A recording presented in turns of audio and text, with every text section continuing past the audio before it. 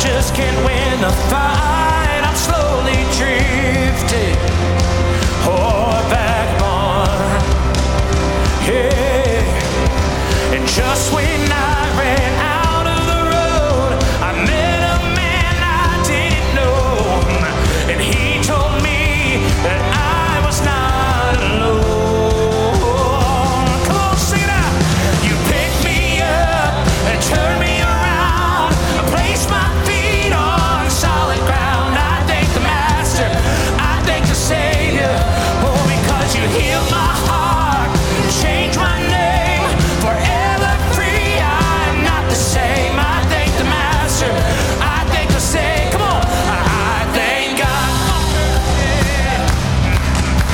Yeah, I cannot deny what I've seen. Got no choice but to believe. My doubts are burning, like ashes in the wind. Aren't you thankful, church? Yeah. So long to my old friends. Burden and bitterness, you can't just keep it moving. Hey, you ain't welcome here. From now till I walk the streets of gold, I'll sing of how you saved my soul. This wayward son has found its way back. Oh yeah, you picked me up and turned me around, placed my feet on solid ground. I thank the Master, I thank the Savior, because you healed my heart, changed my name, forever free. I'm not the same. I thank the Master, I thank the Savior. Come on, shout. I thank God. Yeah. Yes, I thank God. Yeah. Yeah. Come on, sing it out. Yeah. Hell lost another one. I am. Come on, church. I am free. I am free. You sing. Yeah. I'm free. Yes, I'm free. I am free. Hell lost another one. I am free. Hey. I am free. I am free. Hell lost another one. Yes, I am free. Yeah. Come on, somebody shout it out this morning. Hell lost another one. I am free. I am free. I am free. Hell lost another one. I am free. Oh, sing it again. Hell yes. Hell lost another one. I am free. I am free. Oh, I am free. Hell lost another one. I am free. I am free. Yeah. Oh, because you picked me up and turned me around, placed my feet on solid ground. I thank the Master, I thank the Savior. Oh, you healed my heart and changed my name, forever free. I'm not the same. I thank the Master, I thank the Savior. I thank God. Come on, yeah, sing it out. I thank God. Oh yes, I thank God. Yeah, I thank God. Oh yeah. Come on, yeah. I thank Him. Oh, I thank God. Yeah. Oh yeah. Hey. Yes, thank you, Jesus. Thank you, Jesus. Yeah, because you picked me up, turned me around, placed my feet on solid ground. I thank the Master, I thank the Savior. Come on, sing. You healed my heart, changed my name. Yeah, forever free. I'm not the same. I thank the Master, I thank the Savior. I thank. Come on and celebrate His name. Yeah.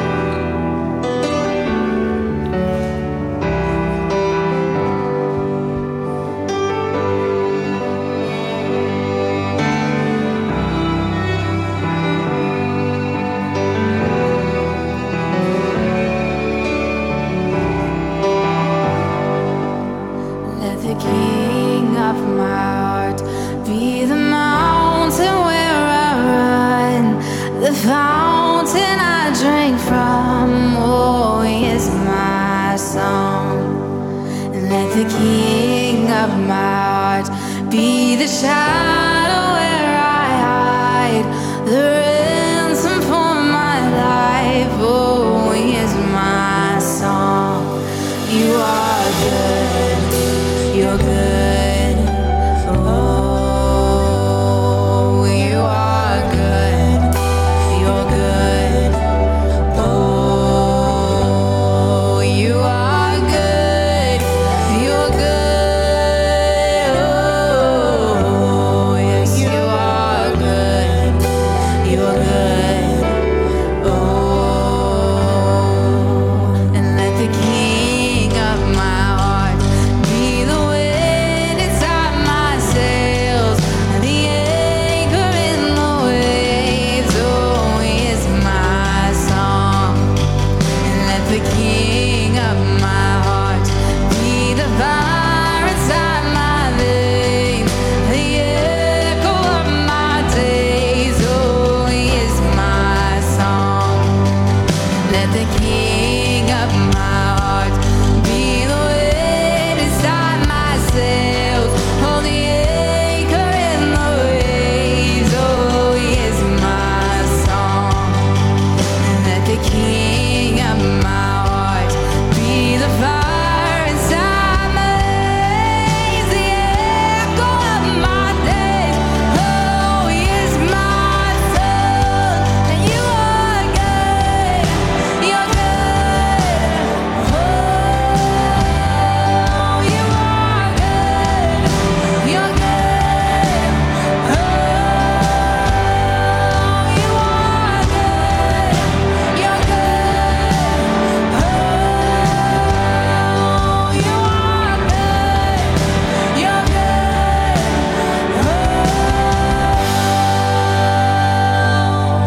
Oh, you're never gonna let me down. I believe that.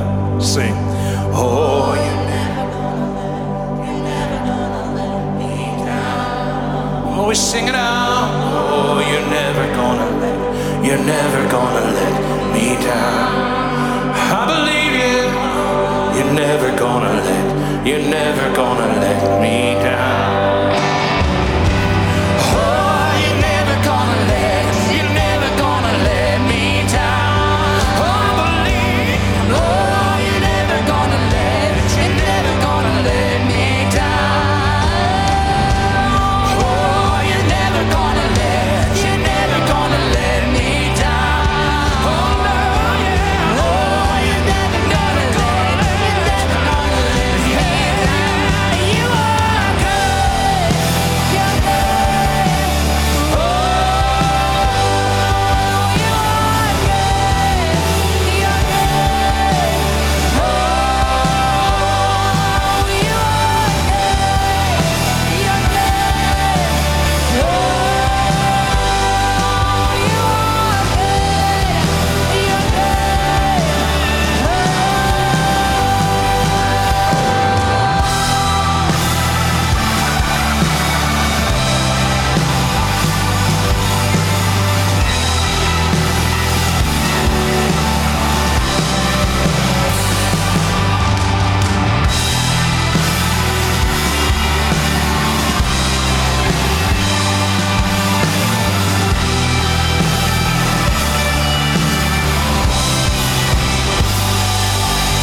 Come on and praise him,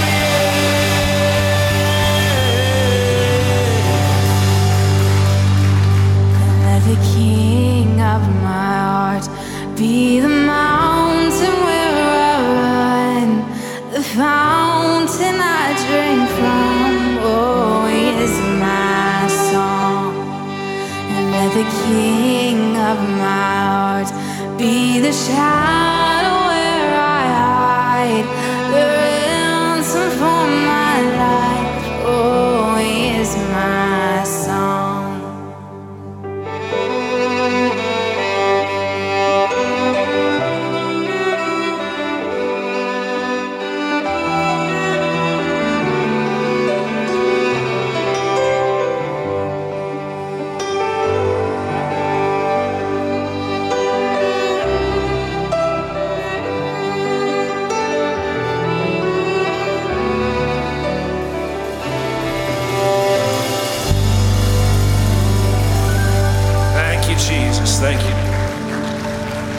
Aren't you thankful that we have the amazing privilege just to go straight to Jesus and talk to him?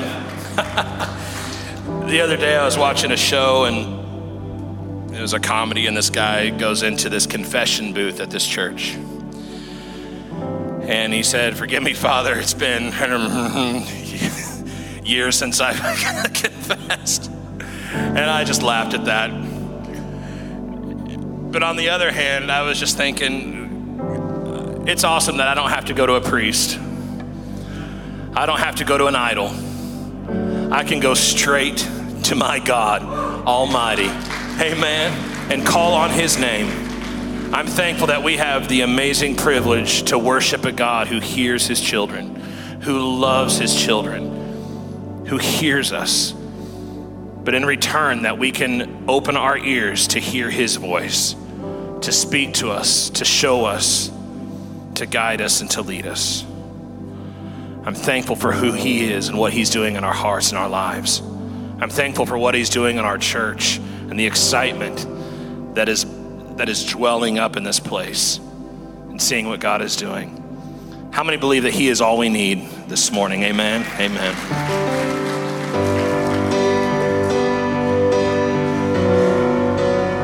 He is all we need.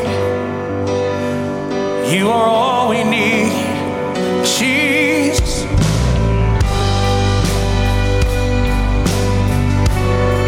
You are all we need, oh God. Come on, sing, your presence is here. Your presence is here. Your spirit is near. And I need you. Oh, your love and grace abound. Jesus was lost, but now I'm found. And I need you. Come on, from the highest of highs, from the highest of highs, to the lowest, his glory, your glory will be known. Oh, and I worship you, my King. You're the one who makes my heart to sing. You are all I need. You are all I need. You brought me out of death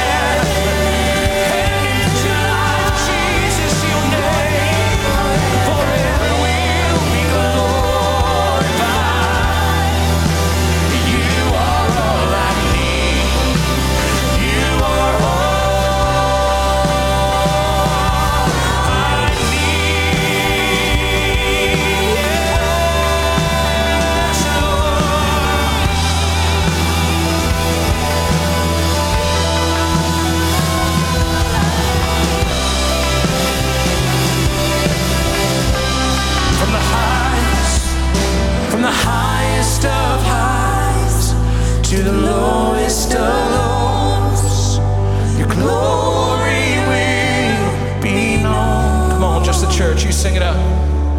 From the highest of highs to the lowest of lows, yeah.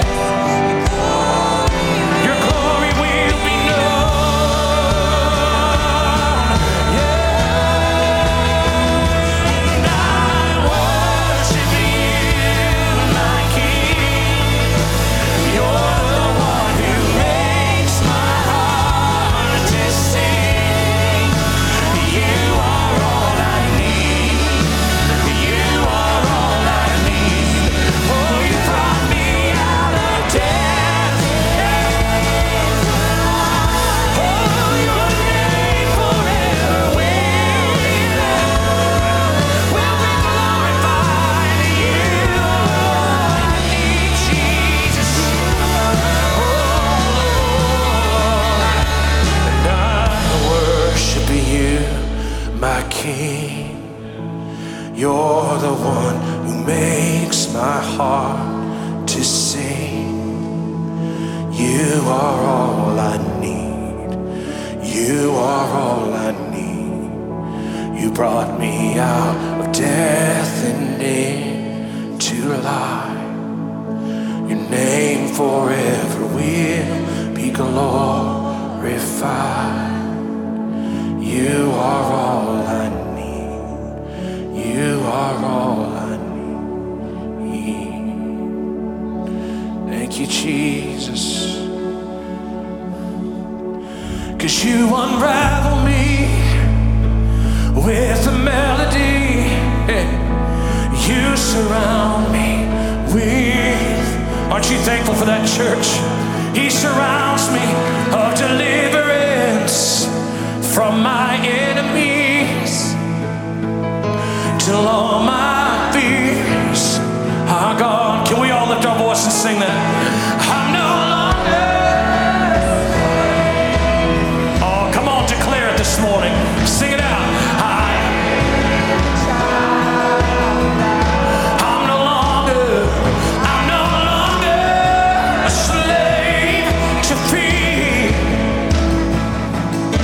I am a child of God.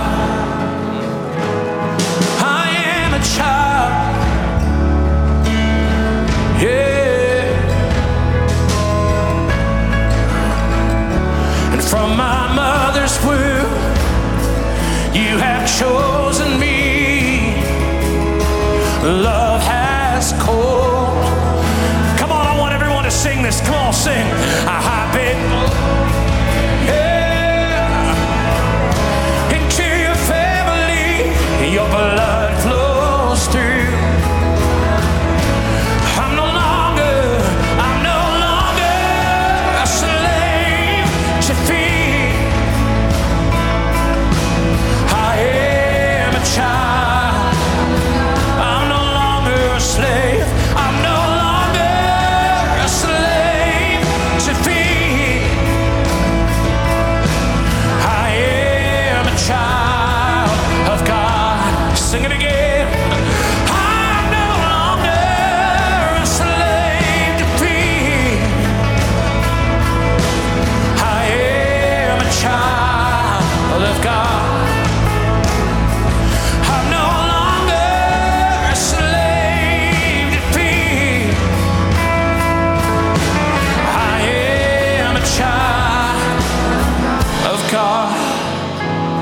I'm a child of the King that's above all kings. I'm a child above all that I can ask or think of. Hey, come on. Oh, oh, oh, oh, oh, oh, yeah. Oh, oh, oh, oh, oh, oh,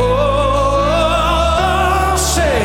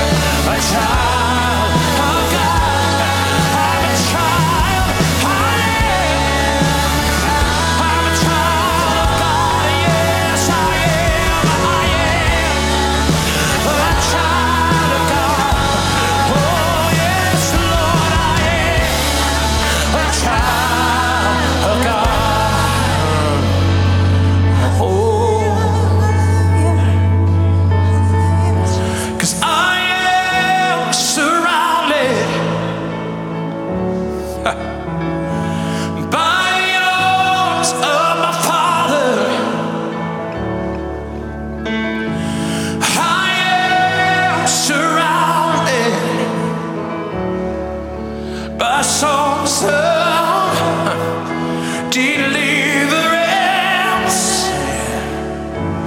We've been liberated. Yeah. From my bondage. Yeah. We are the sons and the daughters. Let us joy this freedom. Lord, I'm thankful for the freedom we have in you. Jesus, we worship. We worship. Open our ears to hear. Open our minds to understand. Open our hearts to receive, oh God. We bless your name, oh God. Thank you, Jesus. Thank you, Jesus. Come on, one last time. Can we just celebrate his name? Amen. Oh, Lord. Turn to one next to you and say, I'm no longer slaves. Amen.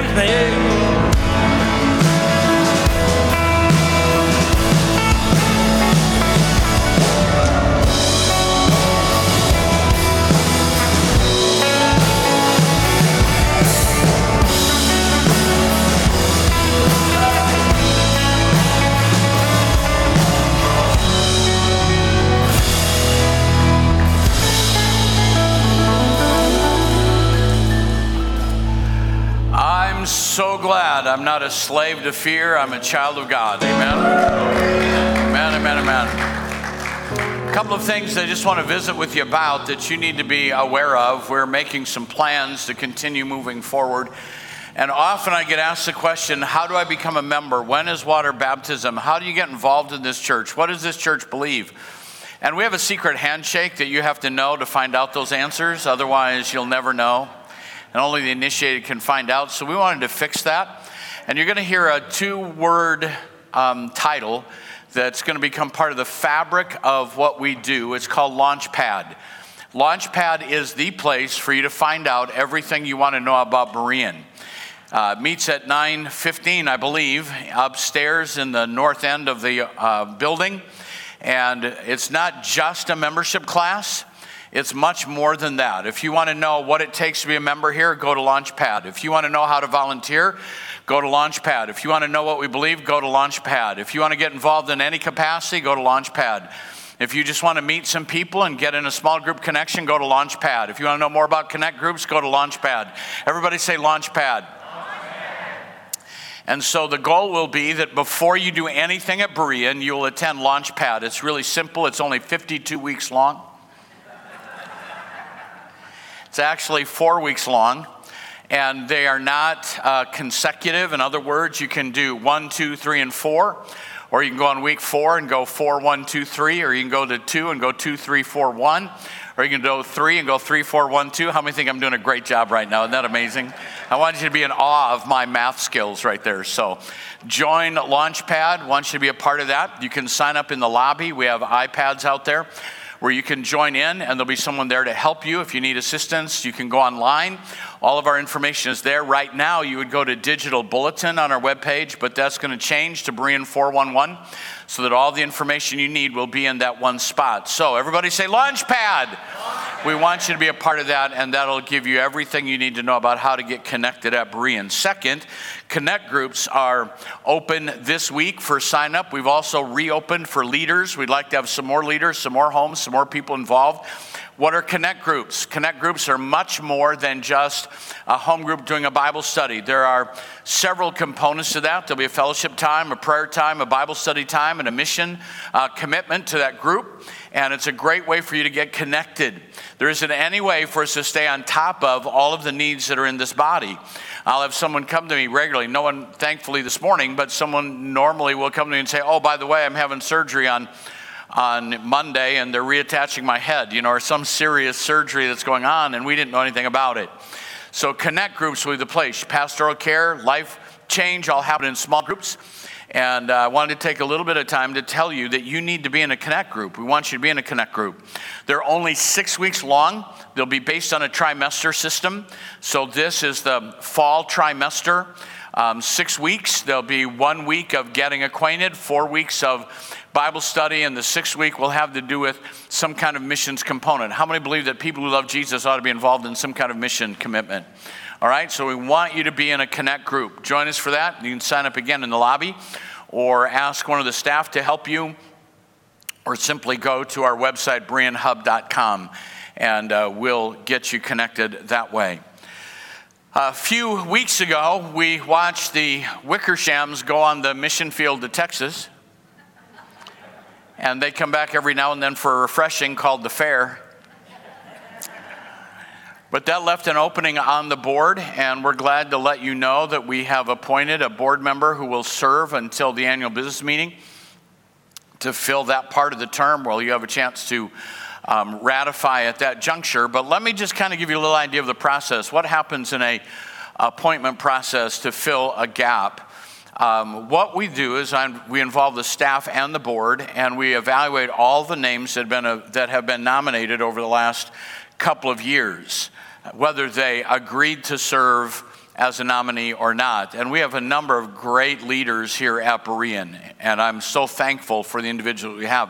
A lot of conversation, a lot of weighing over the options, a lot of names that rose to the top.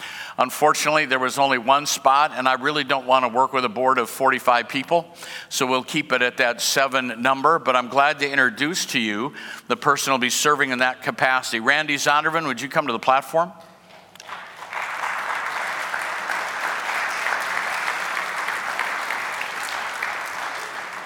And I want to take this opportunity to explain to you what the role of the board is.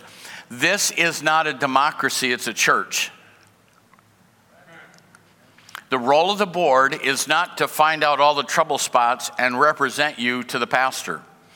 The role of the board, as elders together, we seek the will of God, we determine God's vision for us, and together as a board of elders, we communicate that back to the body.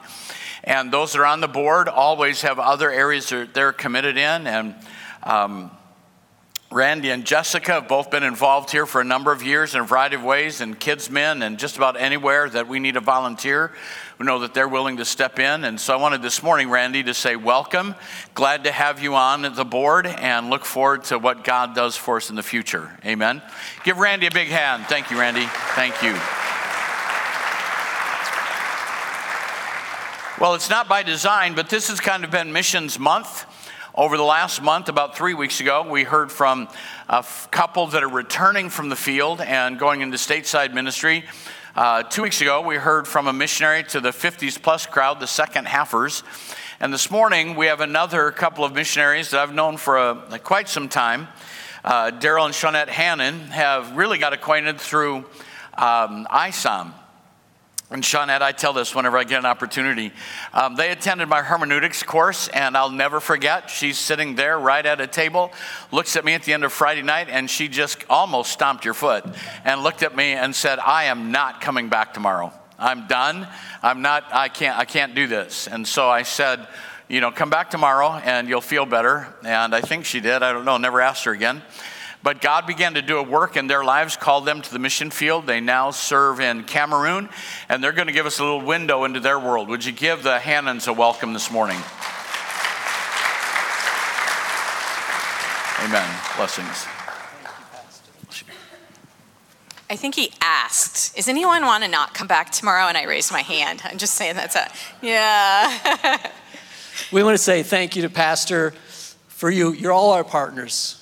You're our partners in taking the good news to those who've never heard in Cameroon, Africa.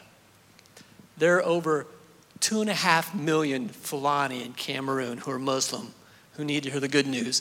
And we know the truth. We believe the promise will be fulfilled that we see in Romans 15:21. Those who've never been told will see, and those who've never heard will understand. So one afternoon it's really hot. So one afternoon when we were going to visit in our Muslim neighborhood, we arrived at our friend's house, and their son Awa was lying on the couch pretty lethargic. And when I picked up my little buddy and I just held him, and I realized he had a very high fever, he was dehydrated, he was gonna need some care. So after making an assessment of the situation, we asked if we could pray for him. So they let us pray for him. We prayed for healing in Jesus' name. Later that day, I said to his father, you know, he didn't just drink bad water. He's going to need some help. And he said, oh, we don't have money. He'll be fine. And I said, well, if we come back tomorrow and he's still sick, then we're going to take him. So the next morning we arrived, and Awa was more lethargic, just lying on the couch, had not eaten, had not drank anything. And so we just scooped him up and said, we're going to the doctor. Mind you, this was with a little bit of French that we knew. And as we did that, we hopped in our Speed the Light truck. Go Speed the Light, yeah. And the father, to our surprise, jumped in with us. And over the next week, we had realized that Awa had malaria. He was in the final stages of malaria. His kidneys were starting to shut down. But God allowed us to get him some care. And as we did that, I sat and held him for 5 days while he received infusions and red blood cells. And as we spent time with them, and that week came to a close, we began to see the miraculous part of the story. And that was that his father, Abdurrahman, began to open his heart to Jesus' love. And you guys are a vital part of that story because your partnership allowed us to be there right when Awa needed us. During that time, I would tell his dad, Abdurrahman, God loves you. He's taking care of your family. Muslims don't know that God can love them. And it was amazing at the end of that week to hear him repeat back to me, yes, God loves me and our family. You know what? We became part of their family that week.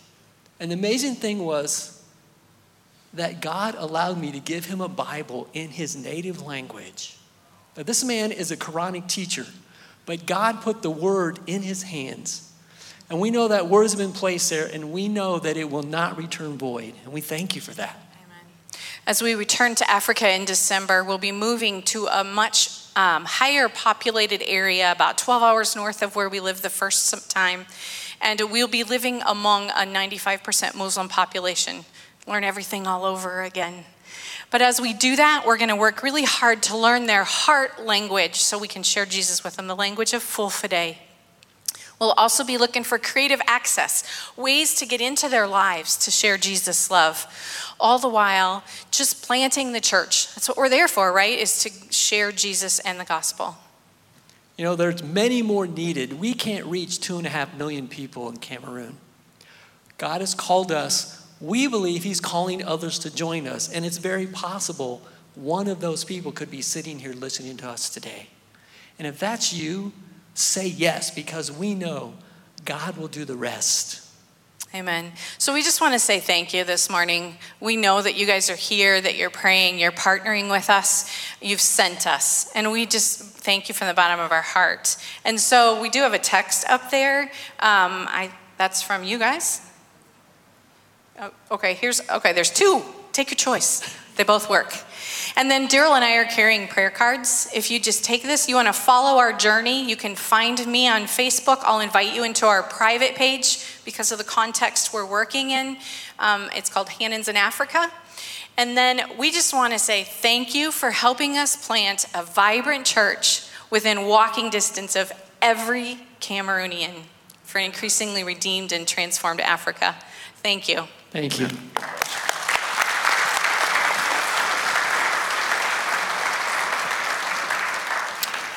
I'm going to invite you to be a part of their ministry financially. There are always needs in missions, and as you see on the screen, you can text to give this morning the $, the amount, the name Hannon to 84321, the $, then the amount. You don't have to put parentheses around the amount, just put the $, the amount, the name Hannon to 84321. You can also give live right now if you want to make out an envelope and drop it in the box on your way out. Or you can fill out an offering envelope and say in the next 30 days, I want to be able to give this much money to their ministry. Put that on an envelope and drop that in the box. But we want to bless them and encourage them with our giving this morning. Amen? Amen? Amen. So let's do that. Thank you so much. One more time, give it up for the Hannons. Good to have you here this morning. Hope you enjoy this video.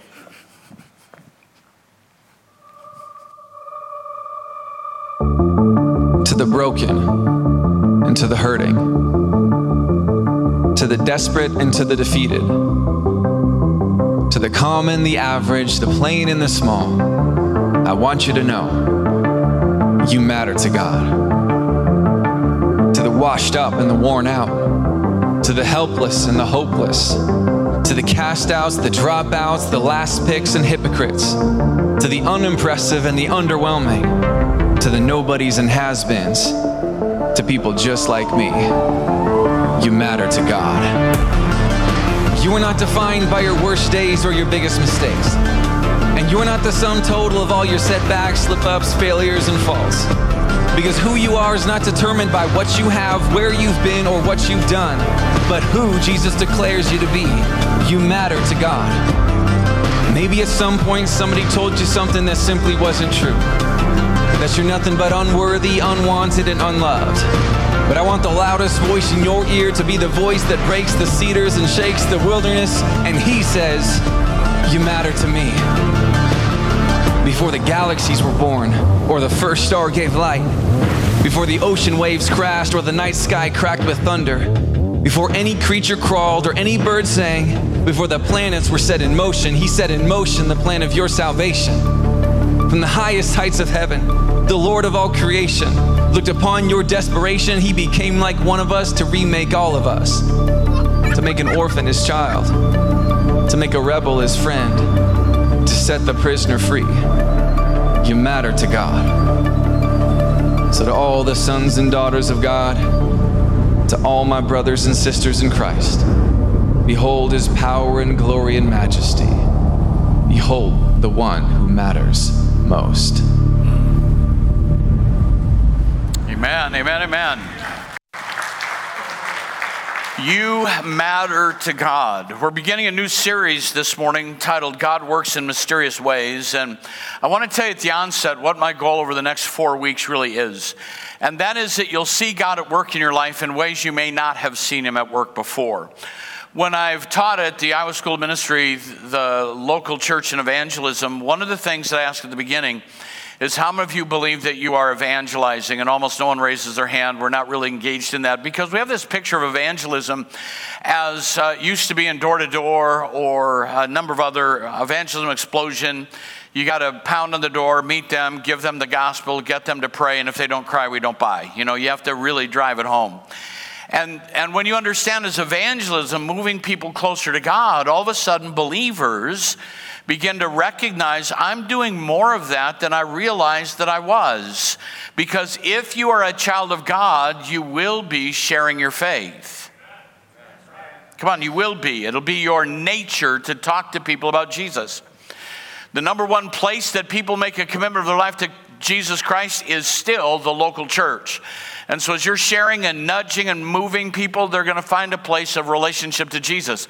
The same is true with God's working in our lives. There are times that he's at work that I think we have felt as though he wasn't when he was. How many of you know that when you don't see him, he's working? How many of you know when you don't hear him, he's working? Come on, I said, how do you know when you don't know it, he is still on the throne, he's still on the job, he's still at work, he's doing things that we're oblivious to. It does, though, make me laugh when someone tells me that the Bible says God works in mysterious ways. How many know it doesn't say that? If you didn't know that, then you need to go to Launchpad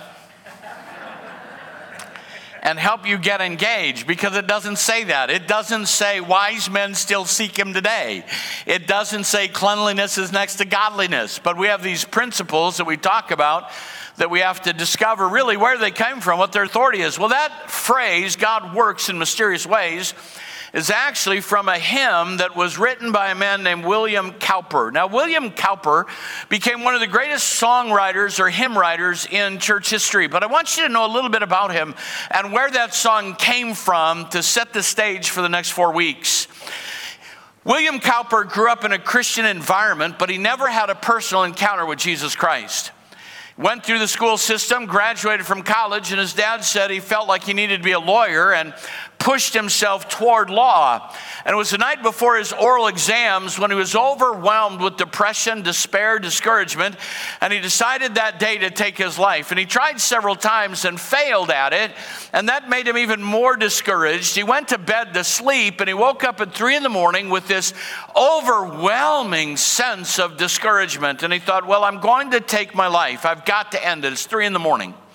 He gets up and he pulls out a pocket knife, grabs a pocket knife, tries to plunge it in his chest, and the blade breaks. So then he thinks, well, I'll tie myself to the bedpost around my neck and I'll just lean backwards and it'll strangle me. And so he ties it to the bedpost and around his neck, and then he falls backwards and the bedpost breaks. So then he decides, well, I'm going to hang myself from the door. So he puts a rope around his neck, ties to the top of the door, hangs himself, and that seems to work. He at least goes unconscious when the rope breaks. He wakes up even more frustrating, saying, I'm such a failure that I can't even kill myself. Was filled with a deep sense of self-hatred. His father found out what he was doing and thought he's got to be insane and put him in a mental institution. It happened that the presiding physician in this institution was a born-again believer. He began to share with William Cowper faith. Cowper described himself as a dirty little thing in the eyes of God, but this physician not only tried to minister him physically and mentally, but spiritually. And one day, the story of Jesus raising Lazarus from the dead in John chapter 11 was read to him, and then Romans 3:25, and he says that his eyes were opened to the beauty of the grace offered in the gospel. Here's what he wrote in his journal about that moment. Immediately, I received the strength to believe it, and the full beams of the Son of Righteousness shone upon me. I saw the sufficiency of the atonement he had made, my pardon sealed in his blood, and all the fullness and completeness of his justification. In a moment I believed and received the gospel, my eyes filled with tears, my voice choked with transport. I could only look up to heaven in silent fear, overwhelmed with love and wonder. He decides to stay at the institution for another year so that he can be discipled from this doctor, but he still battled depression and discouragement and feeling as though he didn't have a right to live. Twice more he attempted to kill himself and failed. He finally is discharged and he begins attending a church by another name that you probably would hear. How many have heard of John Newton? Heard of Amazing Grace and the battle against slavery. He and John Newton developed a close friendship, and Newton would spend hours with him, counseling and discipling him and praying with him, never abandoning him as a lost cause or succumbing to Cowper's gloomy pessimism. He continued to share with him and said, you have a brilliant mind and you write some incredible poetry. I want you to work with me and we're going to write a book of hymns. Cowper poured his heart into writing the hymns, wrote a total of 68 hymns. Some of those you would be familiar with. He wrote one that's a little more distant, Oh, for a Closer Walk with God. And then he wrote this wonderful song. I hope you've heard it before. There is a fountain filled with blood, drawn from Emmanuel's veins, and sinners plunged beneath that flood lose all their guilty stain. His spirit crying out to God. And then he wrote that song, God moves in mysterious ways, his wonders to perform. He plants his footsteps in the sea and rides upon the storm. Deep in unfathomable minds of never failing skill, he treasures up his bright designs and works his sovereign will. Ye fearful sinners, fresh courage take. The clouds so much dread are big with mercy and shall break in blessings on your head. Judge not the Lord by feeble sense, but trust him for his grace. Behind a frowning providence he hides a smiling face. His purpose will ripen fast, unfolding every hour. The bud may have a bitter taste, but sweet will be the flower. Blind unbelief is sure to err and scan his work in vain. God is his own interpreter, and he will make it plain. God works in mysterious ways. And I want us to think about some of those mysterious ways that bring us to a place that sometimes we despair even in our own relationship to God and see that He's at work. I love that line, the bud may be bitter to taste, but the flower will be sweet to taste.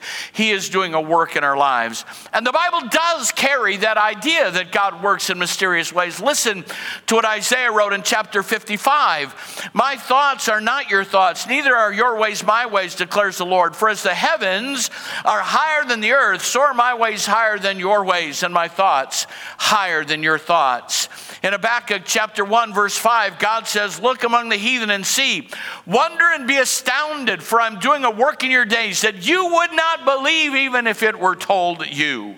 And Paul writes to the church in Rome, oh, the depth of the riches and wisdom and knowledge of God. How unsearchable are His judgments and His ways past finding out. That's the God that we serve. He works in mysterious ways His wonders to perform. Now this morning I want us to go to John 11. Actually, that's where I started in this series when I discovered the story behind God works in mysterious ways. And I want us to look at the account of the raising of Lazarus maybe from a little different perspective. Let's think about what happened there and some principles that rise out of there. If you'll turn in your Bibles or your digital device to John chapter 11 and follow along. Do you know that there has to be a death before there can be a resurrection? Think about that for a moment. There has to be a death before there can be a resurrection. And we all celebrate the power of the resurrection. We celebrate the miracle-working power that raises from the dead. But we don't often contemplate what the process was prior to the great miracle for someone to get ill, to suffer, to die tragically, or over a long period of illness, watching them die. In this account, Lazarus is sick. He's described as Jesus' friend. And word comes to him that Lazarus isn't doing well. And it seems as though you would reach out to a friend. Well, none of you will. That's why we have connect groups. Are you hearing me? Wouldn't you? How many of you appreciate it when someone reaches out to you when you're not doing well? Let me see your hands. The rest of you, we're not going to worry about again. Don't complain about it. I said, how many of you appreciate when someone reaches out to you, you know? And sometimes it can be overdone. I get that. But all of us want someone to reach to us. Probably the number one complaint I hear in church ministry from the time I started was no one was there when I needed them and I don't have any friends. You hear it over and over and over again. But when you're hiding in a cave and won't connect with anybody, it's hard to help you. So connect groups, we're going to try to do that and get connected so that when you're sick, someone will come to you. That's what we want to have happen. But Jesus does nothing. Why doesn't He do something? Why doesn't He respond? I mean, Mary and Martha, we'll see in a little while, are frustrated with Him because He didn't come. The disciples, however, are kind of thankful that He's not going. When He talks about going to see Lazarus, they say, no, wait, Jesus. Wait, Jesus. Last time we were there, they tried to stone you. Are you sure you want to go back there? And finally, Thomas sums it up by saying, let's go with Him so that we can die with Him. What a great friend to have on your team. 2 days, let's go to Judea. Well, if He's sleeping, He's doing better. We don't need it to go. And I want you to notice what Jesus said. Look at verse 4. This sickness will not end in death. No, it is for God's glory, so that God's Son may be glorified through it. And then we jump up to verse 14. Jesus told them plainly, Lazarus is dead, and for your sake I am glad I was not there. So you may believe, but let us go to. I mean, think about the impact of those words. You have someone in your family that dies, and you come to the office and say, nobody came. And one of the staff says, yeah, I'm glad we weren't there. That'd sting, wouldn't it? You wouldn't have any concept for what was being discussed. Why would Jesus say that? Why would he say, I was glad that he died? Why would he say this won't end death? But it does end in death. He said, I'm glad I was not there so that you might believe. We celebrate testimonies of great victories, but we don't celebrate the problems that brought the need for the victory. There is no mountaintop without a valley before it and after it. You can't have a resurrection until someone dies. So let me ask you, have you ever been in a place where you wondered, God, why aren't you doing something?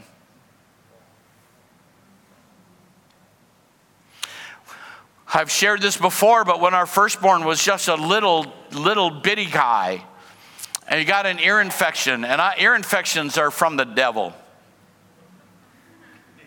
Have you ever had a kid with ear infection? The only way they stop crying is when you hold them upright. It's hard to sleep holding a baby upright, and then you're holding them and they're doing pretty good. That pressure has stopped a little bit. You go lay them back in the crib and they start screaming like a crazy person, and you pick them up again, and it's on, I believe it happened on a Saturday night, at least in this story it did. And I remember we were living in this 14 by 60 trailer, nowhere to get away. Carol's had her tour of duty. It's now my tour of duty. It's like 2 or 3 in the morning, and I'm sitting there holding him. And I said out loud, God, where are you? If I were God, I'd fix this. You have the power, you have the ability, and you're not doing anything. You probably have figured out that God didn't kill me in that moment. Anybody ever live where I was? Come on, help me this morning. I've been there. That's not the only time. When our son then years later, 13 years old, diagnosed with cancer. And we're praying and people are praying and everybody's praying, and then standing there and watch him go into that cold hole in the ground. God, where were you? Why didn't you do something? Why didn't you do something? And that's the problem. We're asking the wrong question. When we say, why didn't you do something? That presupposes he isn't doing anything, and we've forgotten that he's in control, that he's the miracle worker, that the goal shouldn't be, God, respond in my moment, but God, how in this will you be glorified, and what would you have me do? Because he's clearly at work even though no one knows it. God might be delaying until he can show his glory. God might be delaying so he can develop patience in you. Because it's a trial of our faith that works patience, and let patience have its perfect work, that ye may be perfect and entire, lacking nothing. He's doing something bigger than you know, and the fact that he is delayed, the fact that he hasn't moved, the fact that you're in a trial doesn't mean he's not doing anything. He is trying to create a scenario that you will be able to believe, and without this moment, they will follow Jesus to the resurrection and have no idea that anything can happen. I'm telling you that sometimes in the moment of your trial, he's stretching you and building you and equipping you for a revelation of him that you'll need down the road. Don't ever assume that he's not doing anything. Don't ever assume that in your trial nothing's happening. Just understand that there is never a miracle without there being a problem. I preached a message a number of years ago, why I don't want a miracle. When you say, Pastor, I'd like to see a miracle, do you know what you're really saying? Pastor, I'd like to see somebody in a terrible trial. Because miracles aren't like magic tricks you see on the stage. Oh, let me do a miracle for you. Watch these birds. They're made of clay. They'll fly away. Miracles come in the night of darkness, in the moment of desperate need. And so when you say, I wish I could see a miracle, you're saying, I wish that I would be in trouble or someone else would be in trouble, so that I can see God move. Isn't that pretty unhealthy? And yet, when people are there, now watch, when people are in that spot and you've been in that spot and you watched him bring you through, you can empathize with them and say, it may seem like he's not moving. It may seem like he's not doing anything, but I've been there. I've walked that road, and I'm telling you right now that there's not a moment that he's deaf. Come on. There's not a moment that he's blind. His arm is not shortened that he cannot save. His ear is not dull that he cannot hear. He's fully engaged, fully aware, fully committed to what's happening here, and you need to trust him. If he's not worried, if he's not nervous, why should you be? And I had this revelation one day that I don't know that it helps everybody, and I don't know if it'll make sense to you, but when you don't know the future, how many of you have ever lost a job and didn't know what you were going to do after that? How many have faced sickness and didn't know if you'd make it through? You faced troubles in your home and didn't know how that would play out. On and on the list can go. Bills that you didn't expect. And you look at that and you say, what am I going to do? God, what are you going to do? Do you know that he already knows what he's going to do? That's why he's so calm. He already knows what he's going to do. So if you can learn to trust him, that he's the one who already knows what he's going to do, you can trust him in the delay, in the lack of response from human perspective, because there cannot be a resurrection without there being a death. In other words, you can't see the glory of God until there's a need for the glory of God to be manifested. Second, this deliberate divine delay teaches us, delay reminds us that we're not in charge. Delay reminds us that we're not in charge. Somehow I feel like my words are getting right to the end of the platform and hitting the floor, which normally means somebody needs to hear this morning. Are you hearing me? Come on, someone help me this morning. You are not in charge. Look at your neighbor and say, you are not in charge. Didn't that feel liberating? Years ago, I talked to my barber. He said a man was just in for a haircut. They'd been married 65 years. I said, well, that's amazing. He said, yeah. I asked him what the secret to a long marriage was. And the old man said, it's simple. It's simple. When we're in the house, she's in charge. She decides where the furniture goes. She decides what we'll eat. She decides everything that goes on in the house. When I go outside, I'm in charge. I'm in charge of the yard. The garage is mine. The storage shed is mine. So when we're in the house, she's in charge. When I go outside, I'm in charge. And when she comes outside, she's in charge again.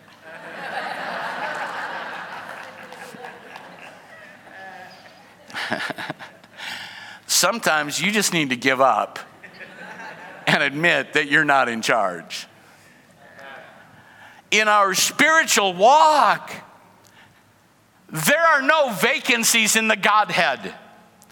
He's not calling to ask your opinion, and when you pray, he's not waiting for you to tell him what he should do.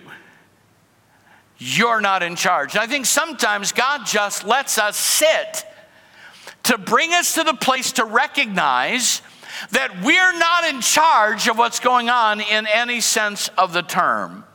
I'm so glad Thomas wasn't in charge. When they get ready to go, I mean, what a guy, what a guy. If there ever was an Eeyore, I'm working on a leadership paradigm based on the Wizard of Oz, but I also think that there should be a discipleship paradigm based on Winnie the Pooh. Because we have too many Eeyores in the kingdom of God. How many know who Eeyore is? It's bad, but it's going to be worse. And I'm so glad I'm a Christian. He says, yeah, last time we were there, they wanted to stone him. And he doesn't say, let us go with him to be there to bind up his wounds.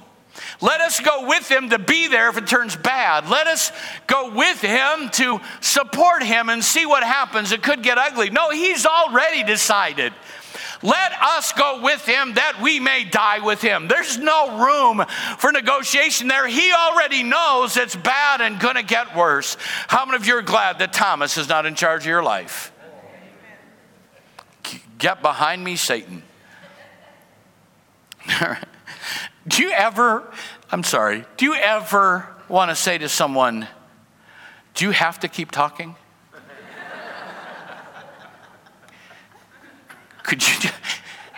Here's some coffee. Could you drink it? Maybe it'll burn your tongue and you have to suck on ice and I don't have to listen to any more of this. I don't have to listen anymore. Do you have to? Let's go with him, then we die with him. I'm so glad that the Eeyores are not in charge of the kingdom of God. Jesus wasn't an Eeyore. God the Father is not an Eeyore. God the Father is the God of all glory and might, and he's not in charge. Jesus had already told them that this would not end in death, so that their faith would be strengthened. Thomas only saw the option of death. Good news, Thomas is not in charge of the outcome. When we come to Martha and Mary in verse 21 of chapter 11, they come running out in accusatory tone. Jesus, if you had been here, my brother would not have died.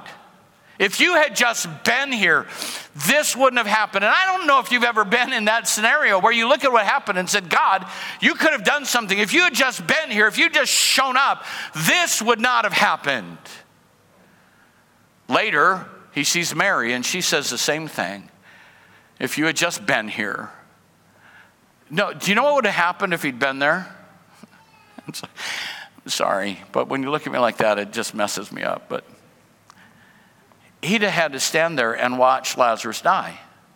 Wouldn't that have been worse? I mean, wouldn't it? Aren't you going to do something? No, we're here to watch him die. Because I want you to see the glory of God, and that can't happen. It can't be resurrection without a death. So, yeah, anybody got cookies? We're just going to, sell tickets. We're going to sit around. We're going to watch him die. No, you see, Mary and Martha aren't in charge. As I've already said, God isn't waiting for you to present an agenda for him. To say, God, this is how you should fix this. I mean, I can just imagine God calling Jesus over and saying, hey, a prayer just came up and it's a brand new idea I've never thought of before. It's brand new. We ought to try this one. Even if your motivation is right, even if you want to see a miracle, even if you want to see God move, you're not in charge. You don't dictate the outcome. They're accusing him of not being what God wanted him to be. They're accusing him of not responding as he should. You have failed us. I don't know any child of God who's honest, who hasn't said it sometime, I feel like God let me down. I feel like God let me down. Do you know why you feel that way? Because you've scripted a response that you expected God to perform. And when he didn't perform, he failed your plan. Do you know why your plan needs to fail? To remind you that you are not in charge. He has a multitude of ways of responding to every situation that comes to us, and he will bring the answer to pass. Jesus challenges them to do what? If you had been here, what does Jesus say? What did I say to you? But if you had been here, what did I say to you? I said, if you will believe, you will see the glory of God. Now listen to me. You are not operating in faith until you release your plan altogether and say, God, speak to me and I will believe what you say. Faith is not imposing your plan on God and getting him to respond. Faith is moving yourself into a place where you believe and hear what God has to say, and you stand on that firm footing. He says, do you believe that your brother will rise again? Yes, I believe in the last day. And there are all kinds of reasons people say Jesus wept. I don't think he wept over Lazarus being dead because he knew what was going to happen. I believe he wept over the unbelief of people that said they loved him and knew him and trusted him and then rejected him when things didn't go their way. What a great revelation. We're not in charge. Thomas, we're not going to die today. Mary and Martha, this story isn't over. I didn't fail you. Sometimes you just need to look in the mirror and say, I'm not in charge. I'm not in charge. Sometimes we arrive at a destination that we appreciate, but we didn't enjoy the journey. Come on, anybody know what I'm talking about? Didn't enjoy how I got here, but I believe I'm in the right place. Delay reminds us that we are not in charge. And last, now listen to this carefully, please. A temporal miracle will never solve a spiritual problem. A temporal miracle cannot solve a spiritual problem. Lazarus is dead. That's a temporal problem. There's a day coming that death and dying will be gone. And we know that when we die, we go to heaven to live forever. Death is a temporal problem. There's a day coming that enemy called death will be done away. Every time we stand at a grave, every time I do a funeral, I try to remind them that this isn't the end of the story. This isn't the end of the journey. This is a transition moment, and we need to remind ourselves that we're going from here to an eternal destination. It's interesting to me how the language goes. Look at verse 43. When he said this, let me back up to verse 42. Father, I thank you that you have heard me. I knew that you always hear me, but I said this for the benefit of the people standing here, that they may believe that you have sent me. I'm not praying because I don't think you've heard me. I'm praying because they need to know that you sent me. And there's a specific language used here that sometimes we just read over, but I think it's an intentional statement to grab our attention. When he had said this, Jesus called in a loud voice, Lazarus. Now let's stop right there. Why are you calling out to a dead man? Dead people can't hear you. Come on, they can't hear you. He's not calling out to Lazarus so Lazarus can hear.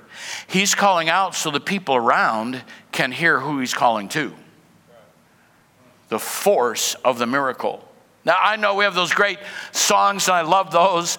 I love the song that kind of tells the story of Lazarus in heaven, and he's sitting down with Moses and Elijah and the prophets, and they're all telling stories, and all of a sudden he's in heaven and he hears, Lazarus. What is that?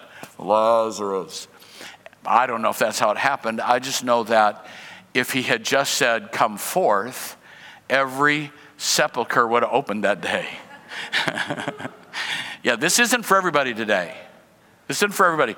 Why wasn't it for everybody? Because that day hadn't come yet. That day will come, hadn't come yet.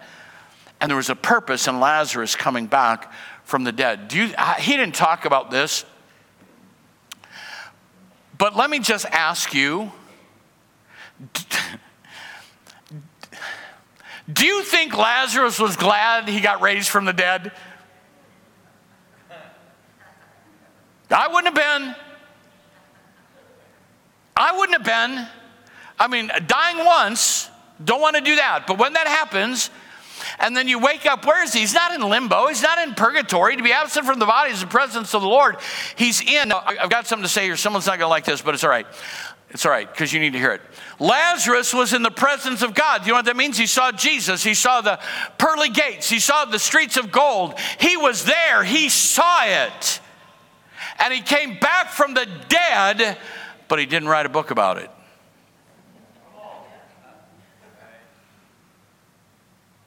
Be careful about those books. But I can't imagine him saying, man, I thought I was going to have to stay in heaven.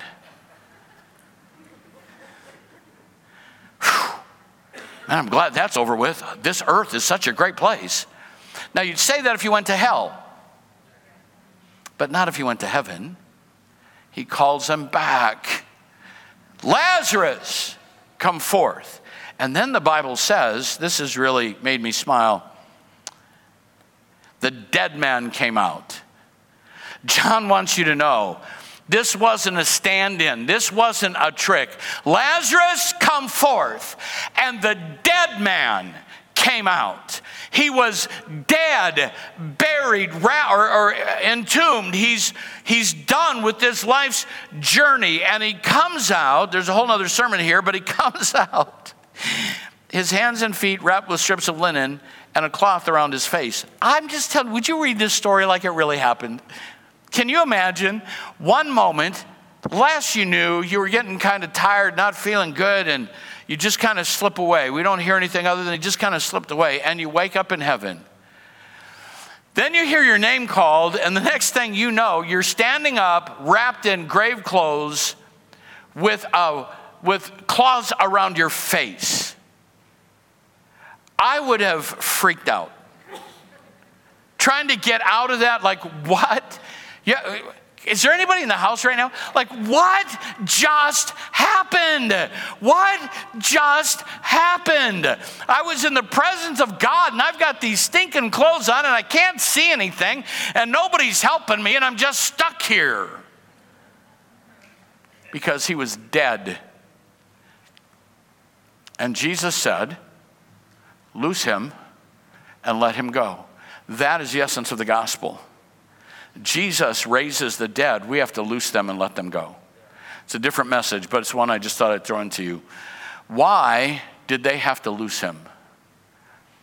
Because when you touch a dead man, he's cold. You ever touched a dead body? It's cold. But they began to unwrap him. They knew something that no one else had ever experienced.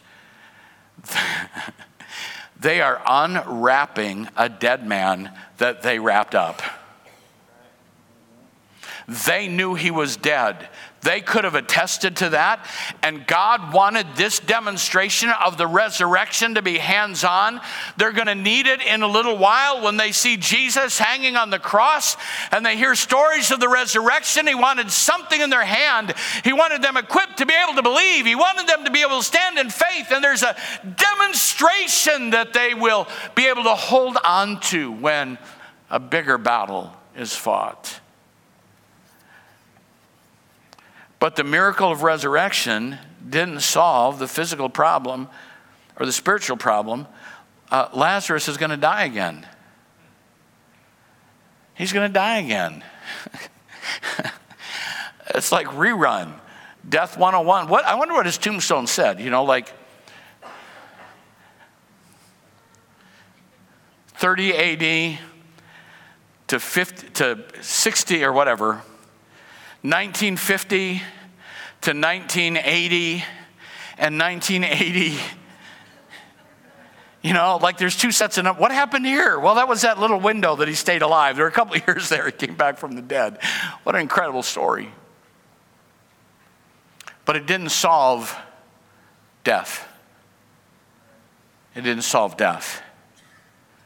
Often we think if we change our circumstances, everything will be okay. Changing your circumstances won't help if the problem is spiritual. If you move away to get away from a problem, I hate to break this to you, but that problem will go with you. Why? Because you go where you go. That problem's going to go with you. Well, if I had a different job, if I had more money, if I had a different spouse, if I had different kids, if I had a different car, if I had a different gun, if I had a different, on and on it goes. If I could just change my circumstances, everything else would change. If I could just get in better shape, if I could just lose some weight, if I could, on and on it goes. And I'm telling you that fixing a physical problem won't fix a spiritual one. And none of those other things are wrong. It's wrong when you try to fix a spiritual problem with temporal physical change. It won't fix it. Lazarus is going to die again because the problem of death is spiritual. And the answer to death isn't settled yet until the resurrection. And the same principle holds true to us. you have to understand that a temporal miracle can't solve a spiritual problem. Many years ago, I listened to a psychiatrist talk about mental illness. And he was saying that there is still a battle with mental illness after someone comes to faith in Christ. Because simply making a commitment isn't all that needs to happen. There's a work that has to be done on the inside that heals the mind, that liberates the spirit, that liberates the soul. And this morning, please, if you're in a place where you're saying to yourself, if my circumstances would change, do you know that you can have joy in a job that's frustrating to you? Do you know that God can put joy in a marriage where you're tearing each other up? Come on, I'm telling you that a physical change doesn't solve a spiritual problem. Lazarus is still going to have to die another time. What is all this about? It's about people being equipped to believe in the resurrection. Jesus will also die and will rise again, never to die again. Never to die again. We need to be empowered to believe. Jesus' delay was unreasonable by human standards. But when you reread the story, it's totally reasonable if you want to see the glory of God. Then it's totally reasonable. He does work in mysterious ways, his wonders to perform. So don't chafe at those times when you feel like God is not responding, nothing's happening. Put your confidence in him that he already knows what he will do, and he has a plan for you to see the glory of God and for your faith to be deepened and for you to be empowered to help someone else who's in the depths of despair. And if you don't get anything else, get this, okay? This would be great on your mirror or your refrigerator, whichever one you go to most. God doesn't owe you an explanation. You owe God faith. Understanding never precedes faith. Faith opens the door for understanding. You don't get to decide whether or not to obey based on the explanation. You choose to obey and understanding will come. Anybody know what I'm talking about? So in those moments, don't say, let's die with him. Don't say, if you'd been here, I wouldn't be in this mess. Just remember, if you'll believe, come on, if you'll believe, you will see the glory of God. Every head bowed, every eye closed for a moment. I felt like God spoke to me intentionally. I don't know what happened at the time here. I apologize for that. But I don't want to interrupt this portion. Here's what I want to ask. I know there's individuals here, they're in that spot. It feels like God has delayed and you don't understand why. And you're saying this morning, no one looking around, you're saying this morning, I am choosing to trust in the midst of the delay. And this morning I'm changing my direction. Would you lift your hand? Thank you. Hands going up all around.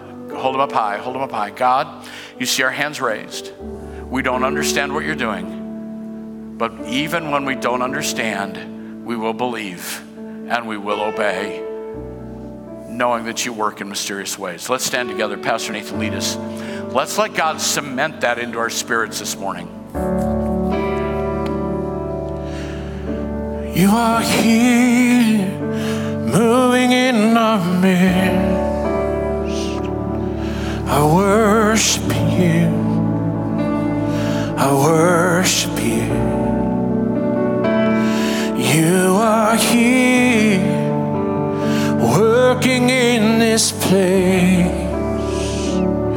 I worship you. I worship you. You are here, moving in our midst. I worship you. I worship you. You are here, working in this place. I worship you. I worship you. Come on, lift your voice and sing. You are Waymaker, light in the darkness, my God, that is who you are. Waymaker, miracle work, promise keep, light in the darkness, my God, that is. Even when I don't see it, even when I don't see it, you're working. Even when I don't feel it, you're working. You never stop. Oh yeah. Even when I don't see it, you're working. Even when I don't feel it, you're working. You never stop. You never stop working. You never stop. Come on, sing, 'cause you are Waymaker, miracle worker, light in the darkness, my God, that is who you are. Yes, you are a Waymaker, miracle worker, promise keeper, light in the darkness, my God, that is who you are. One last time. You are Waymaker, miracle,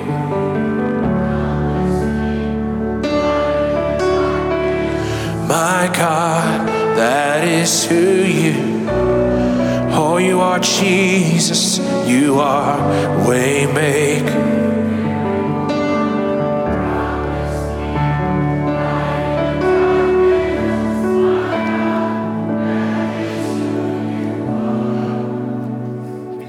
In times of unexplainable delay, keep trusting, and you will be equipped to see the glory of God in ways you would never see any other way. Amen, amen, amen. I believe that. I believe that. Thank you for your financial giving. Thank you for blessing the Hannons. Thank you for your financial support. Whether you do it online or as you're going out or you do it in the mail, we just so appreciate all you're doing for the building of the kingdom. And I believe the world is looking for people who have an answer when there are no answers, because our faith is in Jesus. Amen. If you love him, let me hear your hands this morning. What a great God we serve. Amen. God bless.